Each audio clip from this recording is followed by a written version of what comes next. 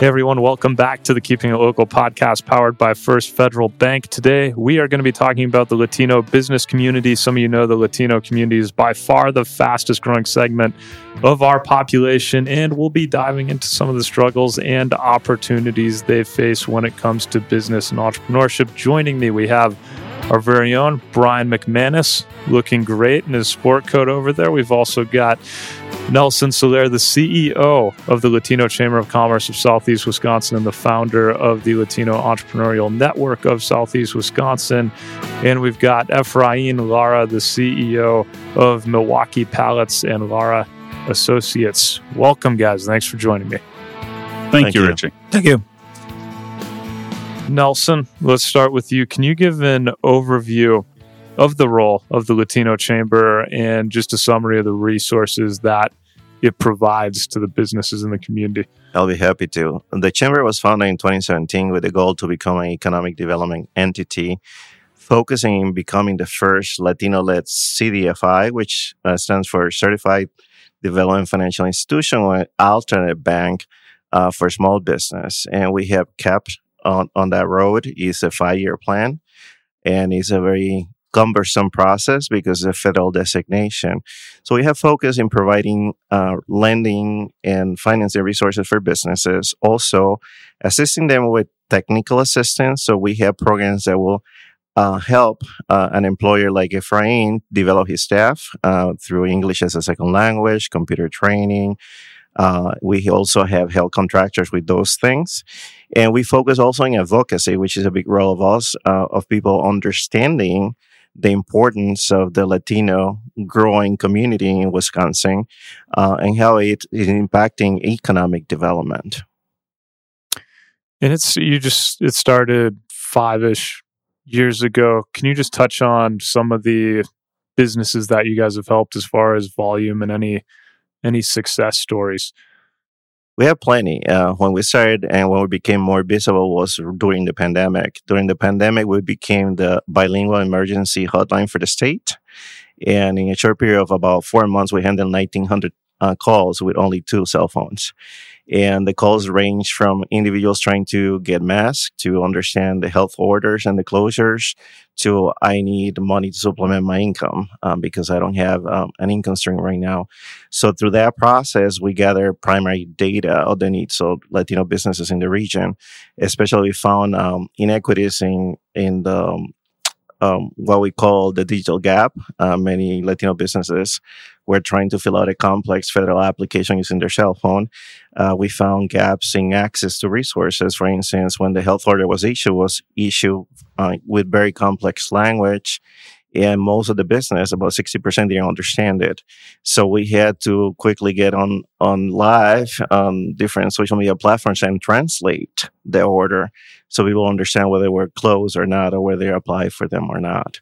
So it has been a very interesting road. We provided during that period 25 grants to small businesses, and we also became a lender during that period through a donation through a foundation, and we managed over 33 loans, emergency microloans for restaurants, for hair salons, and other businesses that were literally closed with no income. Man, what was that like for you personally? Personally, it was draining. I was working Saturdays, Sundays, and many people don't know that I do the chamber work as the CEO, as a volunteer individual, so I don't get paid for that work. And I also run a small business, so I had to attend my business while simultaneously try to help these 1,900 people that were calling at one point or another. What kept you going during all that? It keeps me going. I've been always passionate about entrepreneurship, and I think it's important that when you have the knowledge or the access to resources, that you share them. Keeping a resource for yourself could be probably profitable or perfect for you, but it's not going to advance you. I always been a servant leader and believe in servant leadership principle, both for my business and my life. And I think the way you grow, the way you advance as a human being, the way you generate revenue is by helping others, uplifting them with you. Love it. Efrain, let's go over to you. Can you just touch on your backstory and how you got into Milwaukee Pallets and a little bit about the company? Yes, definitely. Milwaukee Palace pretty much was purchased in an offer, I would say, on the door, right? I was a distribution center manager, and out of the blue, this guy delivered some pallets, and he said, "Do you want to buy my company?" And I said, "Why not? You know, how much you want?" You know, it's kind of try to be the show up, right, with the big bucks, but it wasn't like that, you know. And then everything started from point A to point B. As to be honest, I wasn't not even know what I was getting into because I was pretty much always in my comfort zone. You know, be in your comfort zone. You know, be in a stable job, management position, be in a standard high upper manager level. No need for challenge. But this is what an entrepreneur actually is made for. Challenge. You need to be up for challenge. What is new? What you need to be discovered and actually build a team. And that's how I purchased Milwaukee Palace in 2014. And with no experience, to be honest, I have to be honest, no experience. The experience that I get it is pretty much just to build a strong team. And a lot of the network that was pretty much for the diversity that is in Milwaukee area. And I would say thanks for Nelson. That was one of the biggest steps that, you know, kind of makes a lot of people's success. Yeah, touch on how you've utilized the chamber to help your business. Well, actually, Nexel actually helps hundreds of people during the years. And I think most of the people don't understand the process that gets involved into that. We have the heart because we do. We have the feeling, the power that we need to be out there and discovery and, you know, make new ways, but we don't know the process. So we need to find somebody to actually to walk us to the process. And Nelson was there. The chamber was there.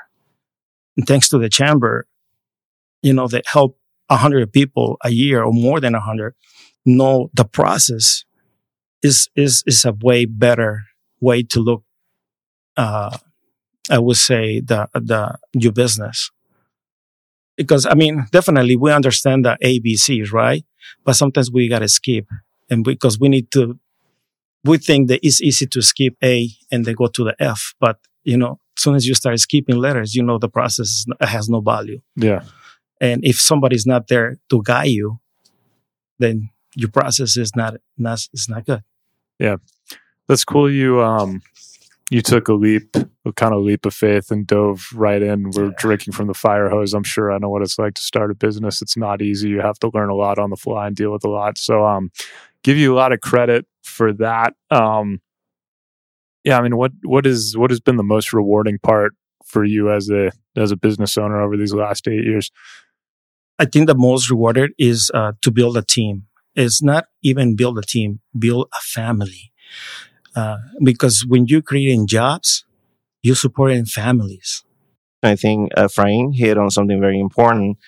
I think that in our community, entrepreneurs are very full of passion and they are very good at identifying their purpose and they know why they're opening a business. We're very family oriented, very community oriented, and we fall short in the area of planning and the planning piece.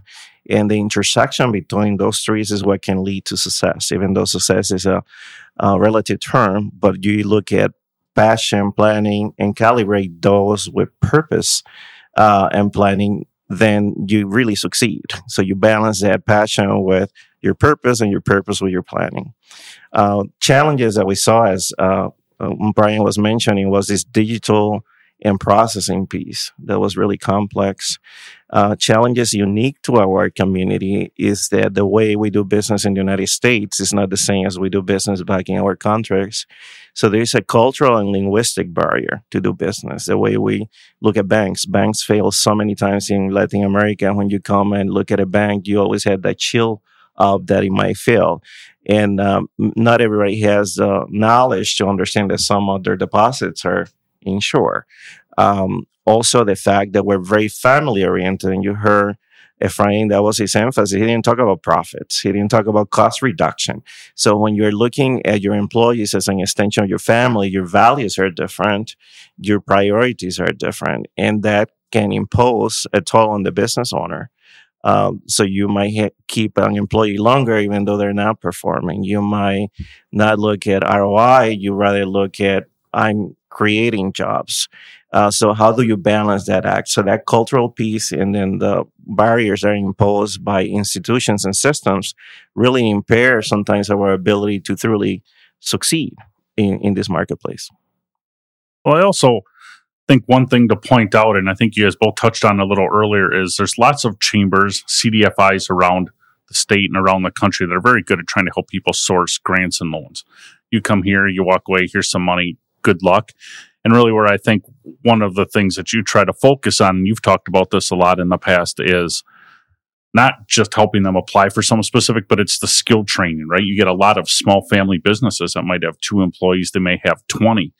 And I think we've talked about training people how to use Excel, how to use the Google platforms, how to provide the access and maybe eliminate some of that digital gap rather than just trying to cure it by trying to, here's the check, here's ultimately what you wanted, but that doesn't fix the problem when a lot of the problem is the training and getting access to all the same materials, the training that everybody else has to create a more level footing. Correct. I think it's looking beyond the transaction. So many chambers and organizations are transactional and they push the transaction out where we're looking more at the relationship and the growth. So I'm a believer of empowering people. I don't want you to just fill out this application, get your loan, go away. I want you to understand the whole process, what it meant for you to fill this out, how are your financial statements, how your financials relate to the actual application. So next time you do it, you're empowered to do one on your own. And I think that sometimes as organizations, we are rewarded for that dependency instead of creating that independency in the business owner. And I have found that the more independent a person like Efrain is, the better off I am because then I can help 3 more people through the same process. Efrain, I was curious, what were some of the bigger challenges when you left your comfort zone? I would say the biggest challenge is understand the process.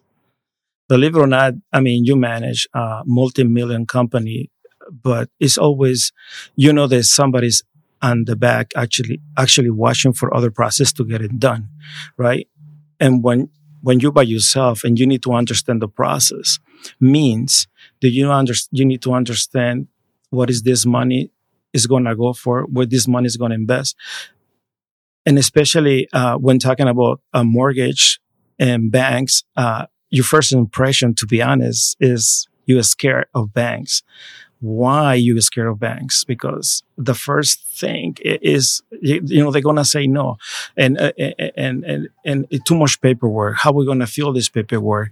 My customer is requesting this, this law to be ready, but I don't have the funds and to explain this, to break it down to the bank, they will understand me. So pretty much understand the process that it definitely is your biggest challenge. And that's why earlier I just mentioned to build a strong team to understand those processes. That's the key factor because you don't have to be scared of the banks. Actually, you need to be friends of the banks. You don't need to be scared of your accountant. No, you need to be a friend of your accountant. You don't have to be afraid to anybody. You need to be able to understand how people think and why people telling you that a specific situation or specific moments, why they can say no or why they can say yes. So what about, you mentioned networking earlier too, and working with other small businesses. So a number of years ago, I used to own my own business as well. And what I found was the most help I got were from other people owning small businesses, even who you would have said were direct competitors. But I found that everybody understands the challenges and what keeps you awake at night. And I found that my biggest supporters were the people that you would have said, well, that's your direct competitor, but sharing examples as to, hey, you really need to work with this person as an attorney, or these banks help, or go to this supplier. Like, you almost make a bigger family, right? Like that's really extended out. And have you found that to be your experience? I learned not to get mad. Actually, I learned to listen to my competitors, because if they see, well, Efrain is not going to get to point A to point B because he's not doing this, but he already make a point. Why I'm not listening to him? Yeah, you know what I'm saying? Yeah. So it's the same. My accountant said, boy, Efrain, you're not doing this and doing that. He sees something that I don't see. So my point of view in business is being take 360 degrees. You know, I make my closest friend closest to me, put it this way. And I learn from that point. I agree with that. I believe in the concept of co-providing. You cannot serve the entire market. So working with individuals that are doing something similar to you is the best resource you can develop because you're not going to be able to duplicate someone. So each one of us, if we focus on our purpose and our uniqueness, we will find opportunities working with co-providers that do the same thing we do. So the Chamber is a microlender. Microlender attends to smaller requests. As bankers know, a request for $5,000 takes as much effort as a request for $500,000. So sometimes a bank is not suited to attend those smaller requests. So the Chamber offers what we call emergency loans that range between $1,000 to $3,000 to attend an emergency in a business. Something broke, heater broke, you cannot make payroll because somebody didn't pay you on time. And those requests serve quite a bit of people. We had issue about 33 of those. We also have a capital equipment microloan program, and that program attends the needs of individuals that need a piece of equipment to complete a contract or to increase the capacity of their enterprise. We also have what we call Kiva lending, which is a crowdfunded product, and a person can apply for a 0% loan from their peers. So colleagues and peers, organizations, they crowdfunding half and we match the other half. Recently, we were fortunate enough that one of our private funders gave us some seed funding to start an equity fund. So we'll be able to help micro enterprises with up to $3,000 to start their business and match that up with any of these micro lending products that we also have. So it's really, we're always looking at gaps in lending. We're not trying to compete with Brian or with other bank. We're trying to attend that need that they cannot serve, and that we can do better in that regard. Sometimes it's a cultural solution, sometimes a linguistic issue, but we work closely with banks to ensure that that pipeline of services is always attended. And is the best way to maybe talk about the Kiva, is that almost maybe like a GoFundMe, but it's a loan program versus a grant, but at the 0% interest. But it's that type of philosophy, right? Where there could be any random investors that are participating in to help fund what would be your business. That is correct. And then do you want to touch on just some of the strategic partnerships that you have with financial institutions, community groups, and how that has improved access to capital? Obviously, you touched on that through the loan program a bit, but also financial literacy. Sure. So in general, we have partnerships with foundations. So we had two foundations that fund our technical assistance and loan program. We had the Greater Milwaukee Foundation, the Silver Foundation. They have provided us with funding to execute, for instance, contractor outreach. We have a lot of individuals in the Latino community, about 43% of them, that are working as an independent contractor without formalizing a venture. And they're to some extent being taken advantage of by the prime contractors who are educating them in how to run properly a business and diversify the pipeline of work that they received. We also have partners like Brian that is funding our financial literacy efforts.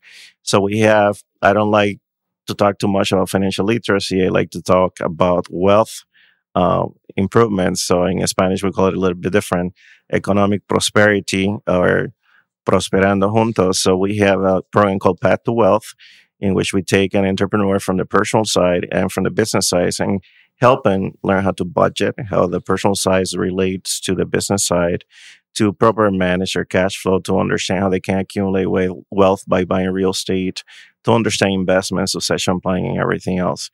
So that's a very strong program that we had through other organizations for about 17 years and had received national recognition because we follow a family cohort case management model. So we meet individuals where they are. So we have a cohort of individuals that are exploring achieving wealth by home ownership. We tailor the program for them, and we leverage the partnership with a bank and with a banker like Brian and their foundations to ensure that that cohort goes through the entire process. And finally, we also apply for grants, and we were fortunate to get our fortunate or unfortunate to receive ARPA funding. And through that funding, the chamber will be funded at $2.9 million to provide technical assistance, 0% loans. And so we will be able to increase our capacity substantially and hire people to go and canvas businesses. So those are some of the few areas that we're partnered with organizations, the same way we partnered with this organization that gave us the seed funding for the equity fund.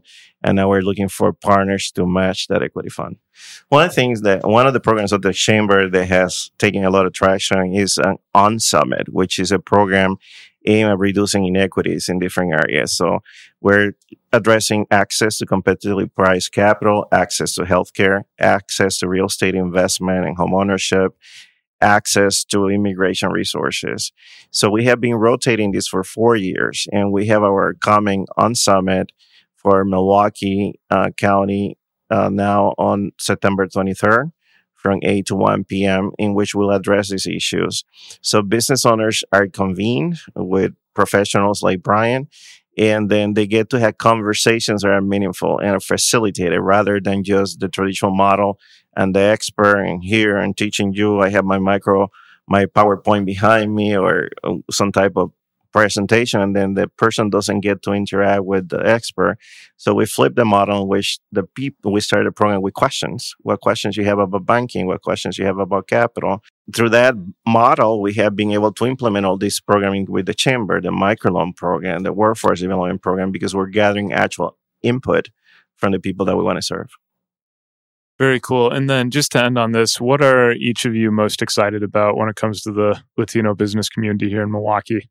Well, I'm pretty much excited because definitely I would like to see pretty much all the network and all the success stories for a lot of people, a lot of entrepreneurs, and pretty much knowing that it's going to be bankers and other speakers pretty much range your knowledge, learn.